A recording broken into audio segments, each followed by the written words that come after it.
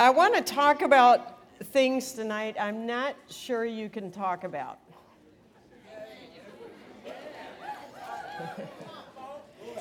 Some of the most important things are things that are very, very, very difficult to put into words.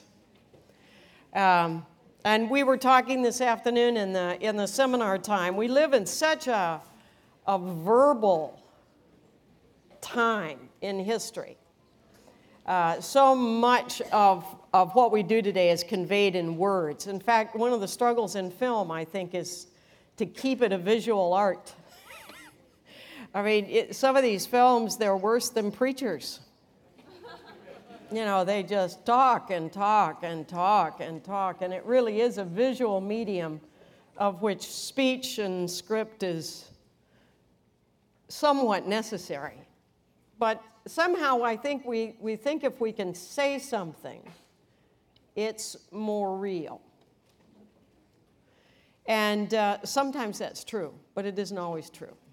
There are some things words don't quite convey, and I think that's one of the reasons why the arts, music, dance, mime, sculpture are so important, or the minimalization of feelings into words in poetry, because poetry is really words used to paint a picture, and what has the impact is the picture, not the words that were used.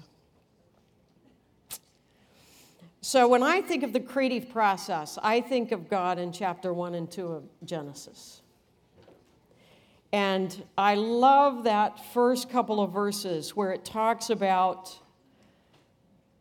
when he created the heavens and the earth, and the earth was formless and empty, and darkness was over the surface of the deep, and the Spirit of God hovered. In some translations, it says the Spirit of God brooded over it. The creative act is in part a brooding process. I was trying to explain to some of my staff and students a couple of weeks ago why it's impossible for me to think of doing anything out of God's presence. So a student who has gone on to work in the industry had made a comment that our staff were talking about. Someone had said, "Where does God play into your work?" And they said, "Well, I wish I had time to think about that." And I thought, I hope they didn't mean what those words sounded like they meant. And a lot of times our words don't convey what we're trying to get across. But if we just take those words at face value, I wish I had time to worry about God being in my work, but I'm too busy. Then we haven't even understood the fundamentals of what God's saying to us about who he is and how he works in our life. Because if we have brought God into who we are, he is in that, in us, in everything we do. And if that's still a cognitive process, meaning you have to think about it for it to be a fact, you don't have very much of God. Are you with me? Because if you're having to stop and go, "Oh yeah, God in my work," I think you're on the right track, but you're not far down the road. And so I was trying, so they said, "Well, what does that look like for you?" And I thought, how do you describe that? You know, because it's not like everything I do all day, any day, I'm going, "Oh God, oh God, oh God." I do that. But it's not all day, every day, most of the time. And usually it's when I'm not thinking about God at all, I'm thinking about myself, and I'm terrified. But it's like a brooding. There's a brooding over what God has called me to do. And it was the same when I was painting as it is now when I do a computer project, or when I'm laying out and trying to look at the schedule for the base for the next 12 months, or I'm getting ready to speak somewhere. There's a brooding going on that's a creative process with God that doesn't have words, but it is always there. And it births things into me that weren't there before. And it's a reference point, an awareness that I bring something to the table and God brings something else. And until I have His something, I don't have it yet.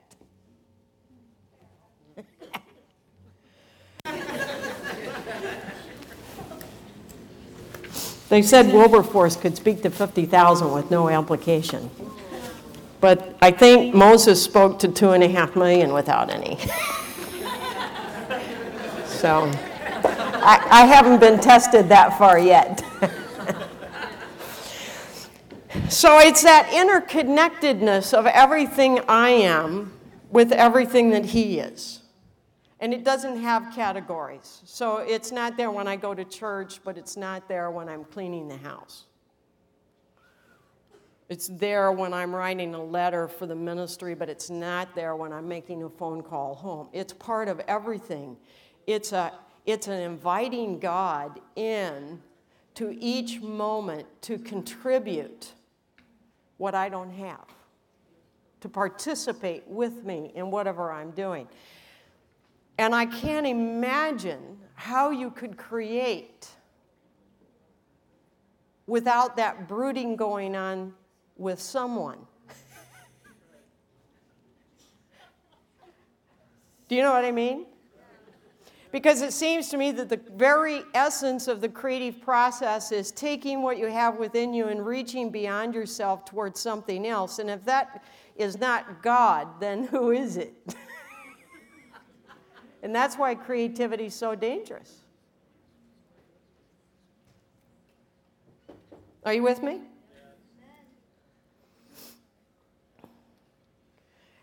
And so if we can actually imagine that somehow God is uninvolved in that process when we're creating, and yet we say God is in our life, then I think we really haven't understood God yet. And we haven't understood what it means for Him to be involved in our work, in our life, in our daily life.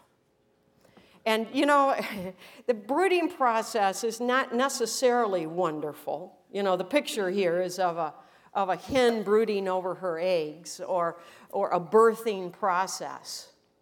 It's kind of wanting to go somewhere but not there yet.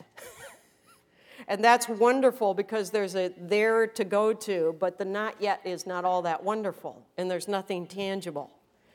And I think that is a death process.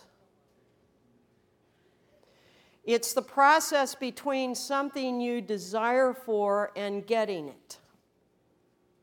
If you just didn't desire for it, you'd be comfortable.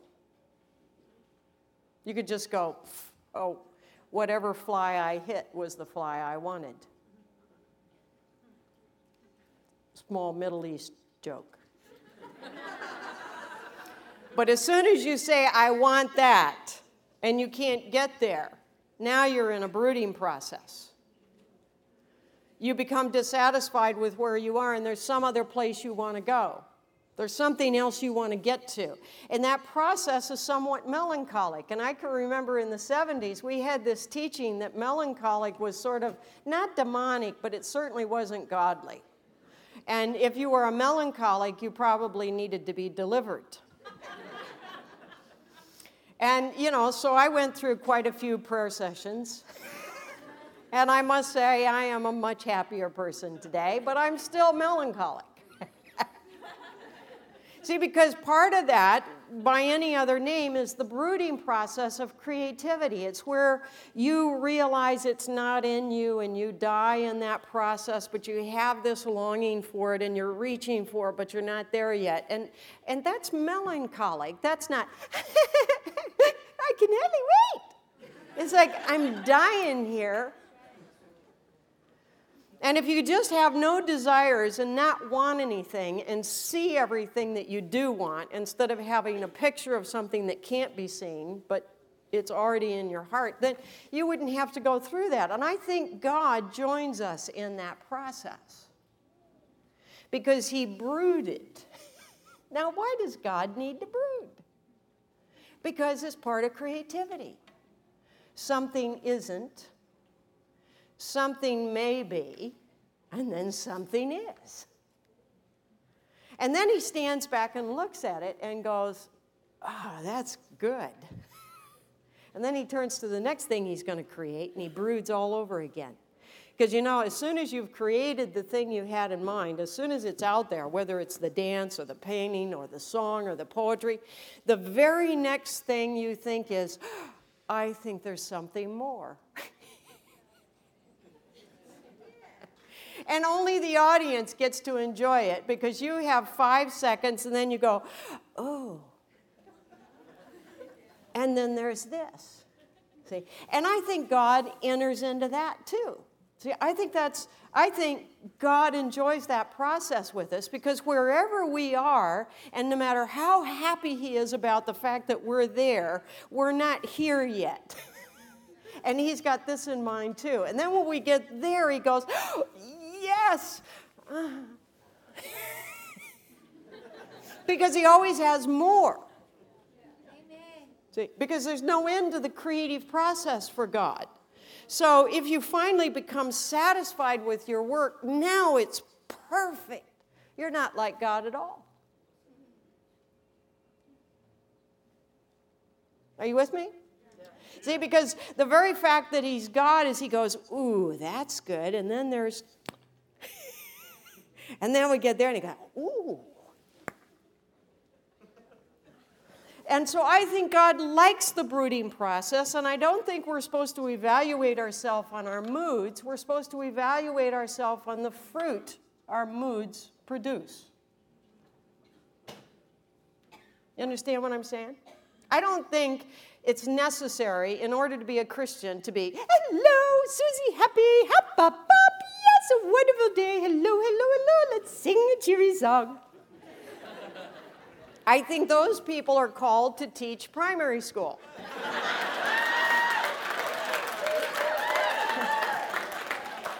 And I think primary school is a wonderful calling.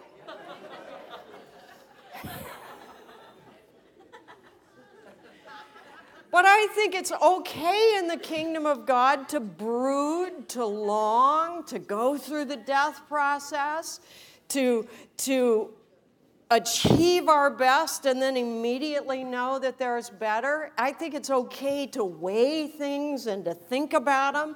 I think it's okay for people to say what's wrong with you and you say nothing, I'm thinking.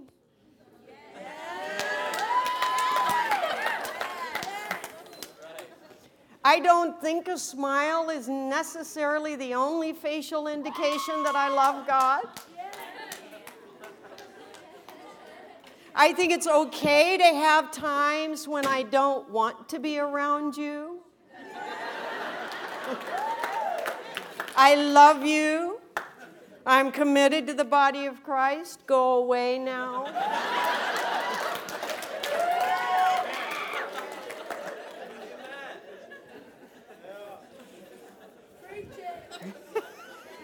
Now, don't take this too far, you guys. I'm giving you a little liberty. Don't become hermits. Because I think the creative process has a lot of brooding in it, and brooding is something you do by yourself. And if I was never brooding with God alone, I'd never have anything to say. And if I wasn't constantly in a place where I'm trying to figure out what I don't know, I'd never have anything new. And so that process, I believe God joins in and enjoys sharing with us. But look at the fruit of it. If it's just pure selfish moodiness, there won't be any fruit. You'll go away and brood and come back with nothing. But if there's fruit from it, understanding of God that's coming into your life, something that's turning into that you can give away to other people, then you know that that's part of your creative process. And God actually loves that. And then he also loves looking at the product of it and going, oh, that's good. Now what are we going to do next? So God created the entire cosmos. And here's the amazing thing about what God created. It can't lie. Nothing in the material world can lie. Only human beings can make up lies. The material world has to tell the truth. What God has created is an extension of him. And the extension of him in creation can't tell any lies. If we want to, how can I say this?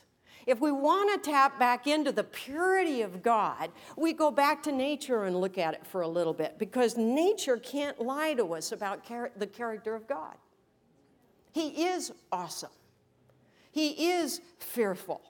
He is powerful. He is orderly. He is detailed. And the creation of God will always tell us the truth about God. I'm going somewhere. I just don't know how to get there. So then if we ask, what is the authority of the arts? If we ask, what is the authority of government? In that domain, God gives the authority to govern ourselves as human beings to the people. So this is what the American framers of the Constitution understood, but they weren't the first, because it's in Deuteronomy. God said to the people, you choose who you want to rule over you. The authority of the church is God. God chooses who to give authority to in the church. So when he formed the Levitical tribe, God doesn't go, okay, you people choose a priesthood and I will appoint them over you. No, he just says, I'm taking these guys. So if you want to know why you're chosen,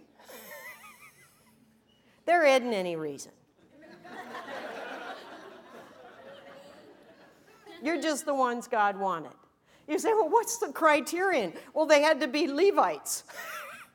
It's not, okay, I choose really good people from all the tribes of Israel. I want the really spiritual ones from each tribe. No, you just say, I'll take the Levites. Why? Because at the end of the day, God can use anybody. That's why you and I are here. Not because we're special, because we're anybody. And God said, I want you. If you ask, what's the authority of science? The authority on science is the natural laws that the universe works by. You don't have to know God to discover that there is authority in the created world. You just boil water 1,000,000 times and see what temperature it boils at. And you will know. There is natural law. It can be repeated 1,000 times, 1,000,000,000,000 times. You can change the altitude, and the temperature it boils at will change based on the altitude. You can be a Buddhist, a Muslim. You can have Hindu water. You can have Catholic water. You could have Protestant water, but we don't have any. Sorry. And it will boil at the same temperature. Why? Because God created the universe with laws of nature by which it functions. So the authority is in discovering the laws. Science can't create new laws. They can only discover what's already there. They can lie about them. They can distort them. They can say they've discovered something they're only theorizing that they haven't actually discovered. But they can't change the laws of the cosmos because God's put them in place, and the authority of science is using them, understanding them. So what's the authority of the arts? Well, I think there are aesthetic laws. And the authority of any art form are those things that we all know we have to study to master the art form. So in visual design, it's light. You don't get to change the properties of light. As an artist, you don't create light, you don't create color, you don't create what putting those together does and what things effects they have. You simply discover them and learn to use them to put together whatever it is you're seeing. But there are aesthetic laws that rule the visual arts.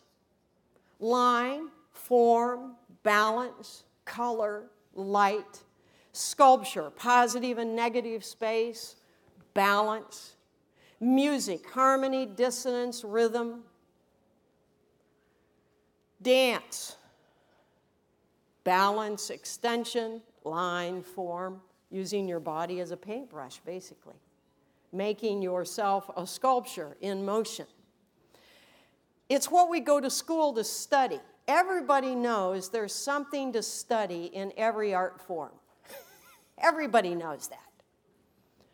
They know that there are certain rules by which these mediums work, and it's hard to put a box around them, but everybody knows there are values and principles that we're working with. But everybody also knows that having memorized all of those values and principles and skills, you're still not an artist.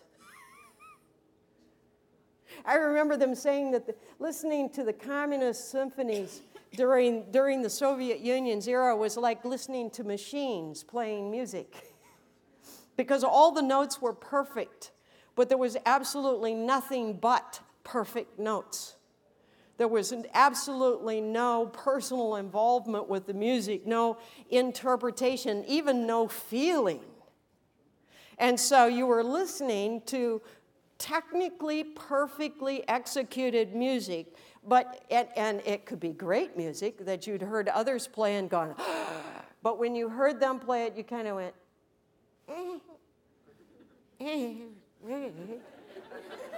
that was really good, I think. And you understood that what you'd heard was technically really wonderful, but something was missing. And it's that, what is that that's missing that's so stinking hard to define? And this is why I don't know if I can talk about this. I don't know that anybody knows how to talk about this. I know the rules and the principles because we learn them when we go to university. If you take music classes or piano classes or art classes, or you will learn the same basic principles, and you can't move without them. They are immutable laws of creation. Harmony is harmony. Dissonance is dissonance. Silence has a place in music, but silence is not music. Rhythm is essential. We used to have a teaching in YWAM, I won't tell you who, about how it was of the devil. These people still teach in YWAM, but they don't teach that anymore. Because if you get rid of all the rhythm in the universe, you'd be dead. Rhythm is essential to life. It's not just essential to music. Balance is essential to life. It's not just essential to art and dance.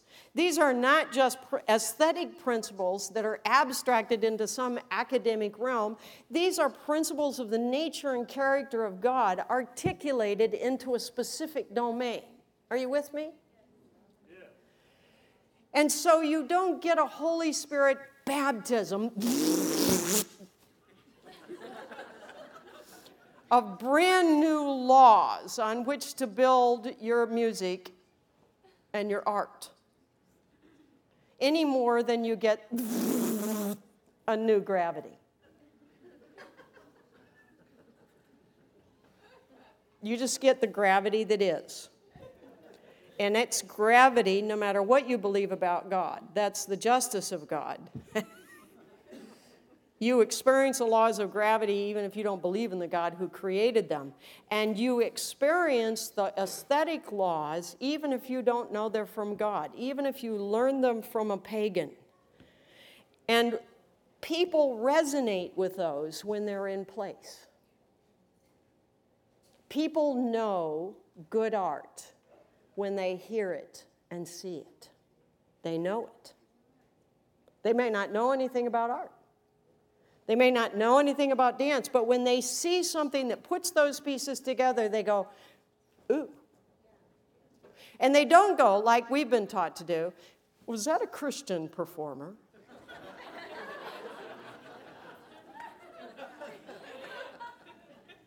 See, you would never do that naturally. You had to be taught to do that.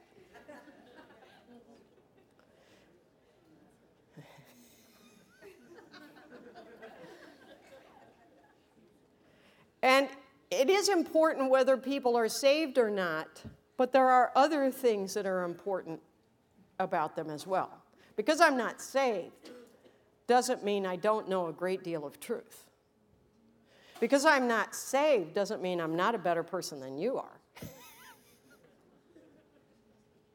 Because I'm not saved doesn't mean I don't know anything about justice. Because I'm not saved doesn't mean I don't know anything about compassion.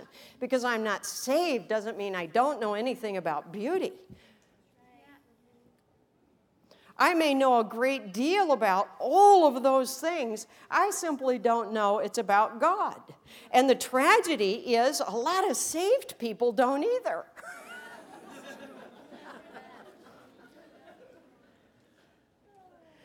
I was thinking about brain surgery today. It's so simple when you move it over to the sciences. You know, if you came to me and you said, I am full of the Spirit, I understand how the mind works, and I know you have a tumor, and I'm ready. I'm going to heal you. Well, I want to be healed. And I want you to have that wisdom you say you have. But did you go to medical school? No, but it's okay. I got it in prayer.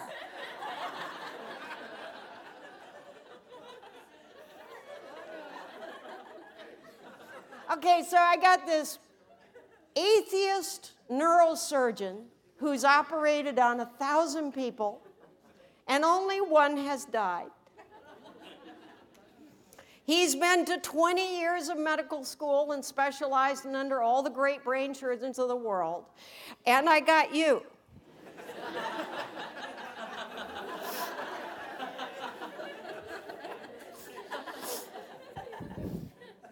Now, I'm not ridiculing prayer or the Holy Spirit. I'm ridiculing our concept of prayer and the Holy Spirit, where it differs from God's. So I am ridiculing. You're absolutely right. And I'm going to take the pagan that at least understands how God made the brain, even if he doesn't know God, over this wonderfully saved, completely sincere Christian who doesn't have a godly bone in his body when it comes to knowing how the brain works. Are you with me? Okay, that's true in the arts as well. You're not going to get a new foundation to build the arts on because you're in the 21st century and you're filled with the Spirit. You're going to get the same foundation God has been building the arts on since the creation of the earth. These are pre-human. Music didn't start with us. Light didn't start with us. Form, balance didn't start with us. It's pre-human. It's part of an extension of how God has made things to work. And you either go back to those basic fundamentals and build as God would build on them, or you build on nothing. And then you embarrass God by calling it art.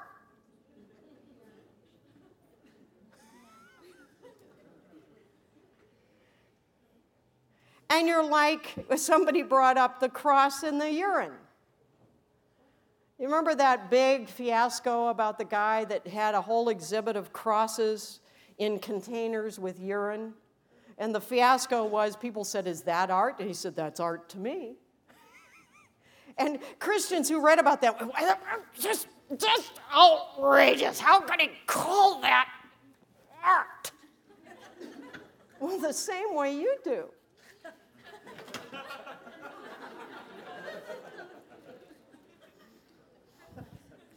He thinks it doesn't matter what it is founded on. The only thing that matters is the message. Are you with me? The message is different. The principles it's built on are the same.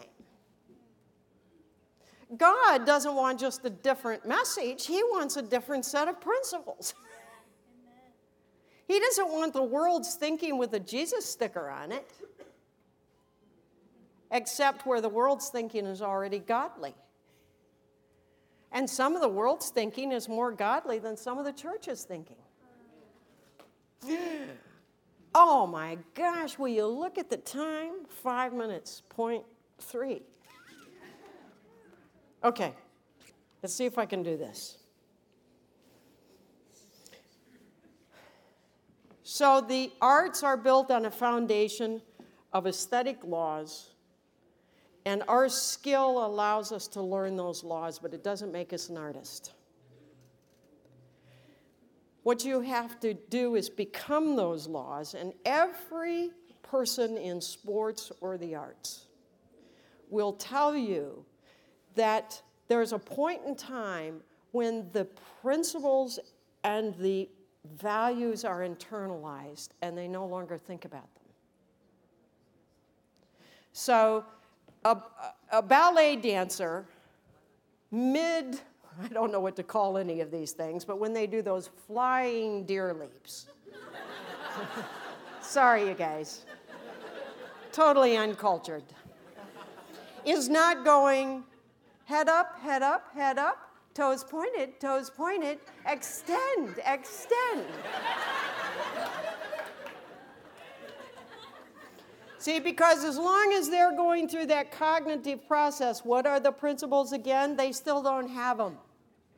It's only when they do them completely unconsciously that they are theirs. And by the time they get to that level of skill, it is subconscious, and they transcend those principles without thought. This is the part I don't know how to talk about. Because you see, that's God. God is not walking into a situation going, now how should I be just here? I have to remember to weigh compassion as well, and I need to be loving. And what would be, God doesn't have to go through that process. He is the attributes of love, justice. And so he walks into the situation and he is all of those attributes simultaneously without thought. And he puts them together in a way where you could define justice and you could define love and you can define compassion, but you could never come out with the answer God comes out with, because it's a combination of all of those that he then transcends and puts together in a way you never could have imagined. That's creativity. Okay, so if you want to be an artist, you have to become the art. And the only way you can become the art is to know what the principles of your art are and to have so worked them through discipline and exercise that they are tacit to you. You can no longer remember why you do that, but it took you 1,000 hours of practice to get there. And then once you're there, you are skilled, but you're not an artist. Because the artist is the ability to go beyond those rules then and put them together with inspiration and, yes, possibly even revelation. That when someone stands back and looks at your creation, they know you built on all the same principles. But they don't know how you got that out of it. And so the arts reveals God in his integrated naturalness like no other domain. Because you have to move past the cognitive to the existential that is built in the definable law. So it's not just existential. Woo! I'm experiencing art. No, it's built on a long, arduous process of discipline, understanding, and skill. But then you go past that. And so if you've ever watched, say, a skating contest or a dancing contest, where on television you see the last 5, But if you go to the event, you see the last 35. They're all stupendous. They're all good. I went to an ice skating event, and I thought, my gosh, it's not just the last 5 that are brilliant. Everyone who came here is brilliant. Nobody got invited that wasn't brilliant. You know, they can all do exactly the same thing, but then there's that one, and you go, and you think, what is that? What is that? That's that abandonment. It's that millimeter of extension in dance. It's that one less paint stroke in painting. It's that one unexpected cavity in sculpture. It's that balance that can't be balanced, but it is. Are you with me? Yeah. And when we touch that, Christian or not, the world goes, oh, because they see something we're not, but we can be. They see something of God, whether it's through a godless vessel or a godly vessel, because the only way you can achieve it is if you built on the principles of God. Amen. And you may not know the principle maker, but you've discovered something about him. And so you watch a sunset, you don't say, is that a sunset over a Christian country or a sunset over a Muslim country?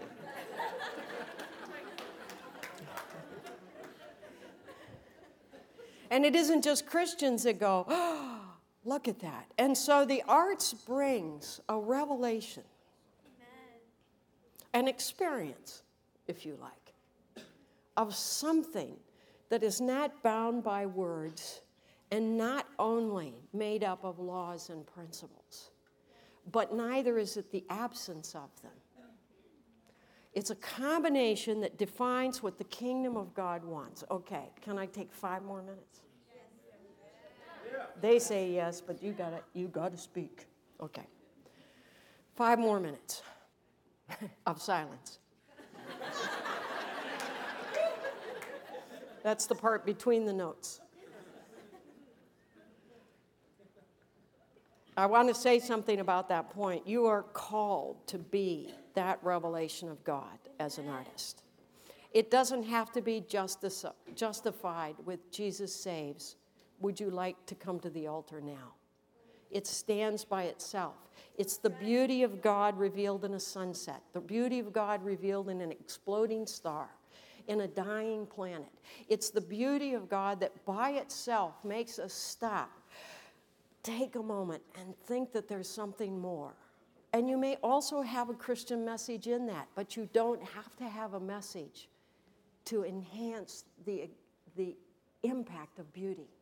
And the fine arts is about that beauty displayed in its raw, abandoned discipline. And it's a calling all by itself. Okay, my last point. You can't create anything that doesn't reveal who you are.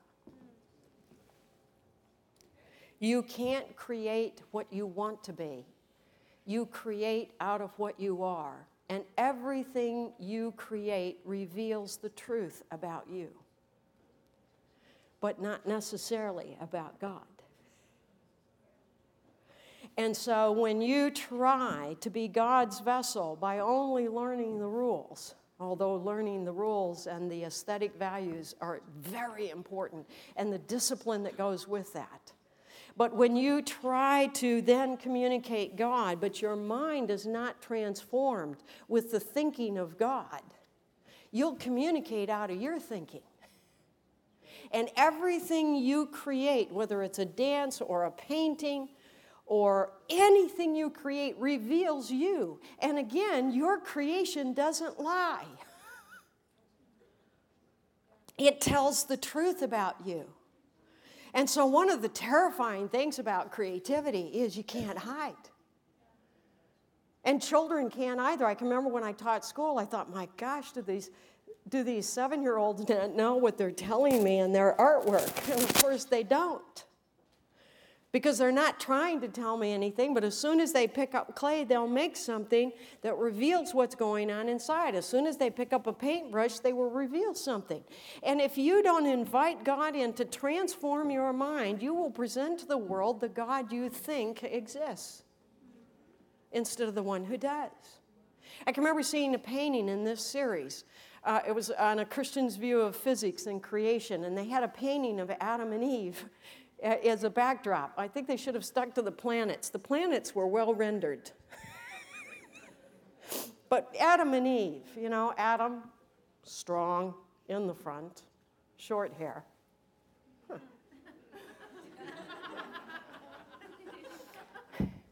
Eve, slightly behind, head tilted, looking down, long hair. I thought, oh gosh, I hate that guy's theology of women. And I think I hate his theology of men too. You know, but he wasn't thinking about what he was saying about men and women. He was just painting Adam and Eve. But you see, if you paint Adam and Eve, you will paint your view of what God's view of men and women are. And the guy can't have short hair. We don't have scissors yet. We aren't even in the Stone Age, as far as I know. This guy's hair is going to be as long as hers.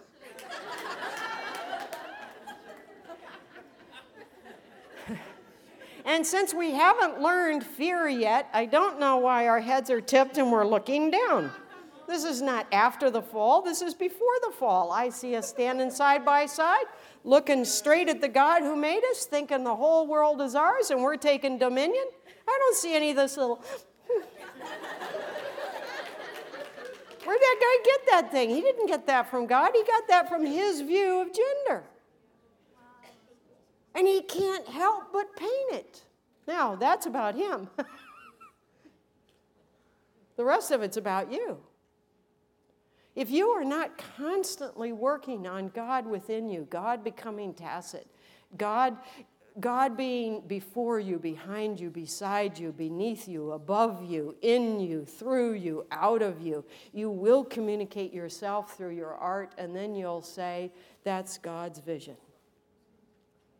Don't do that. Create from what you know is God, not from what you think is. Don't think because you know God, you can represent everything the way He represents it. Represent what you know you see like He sees.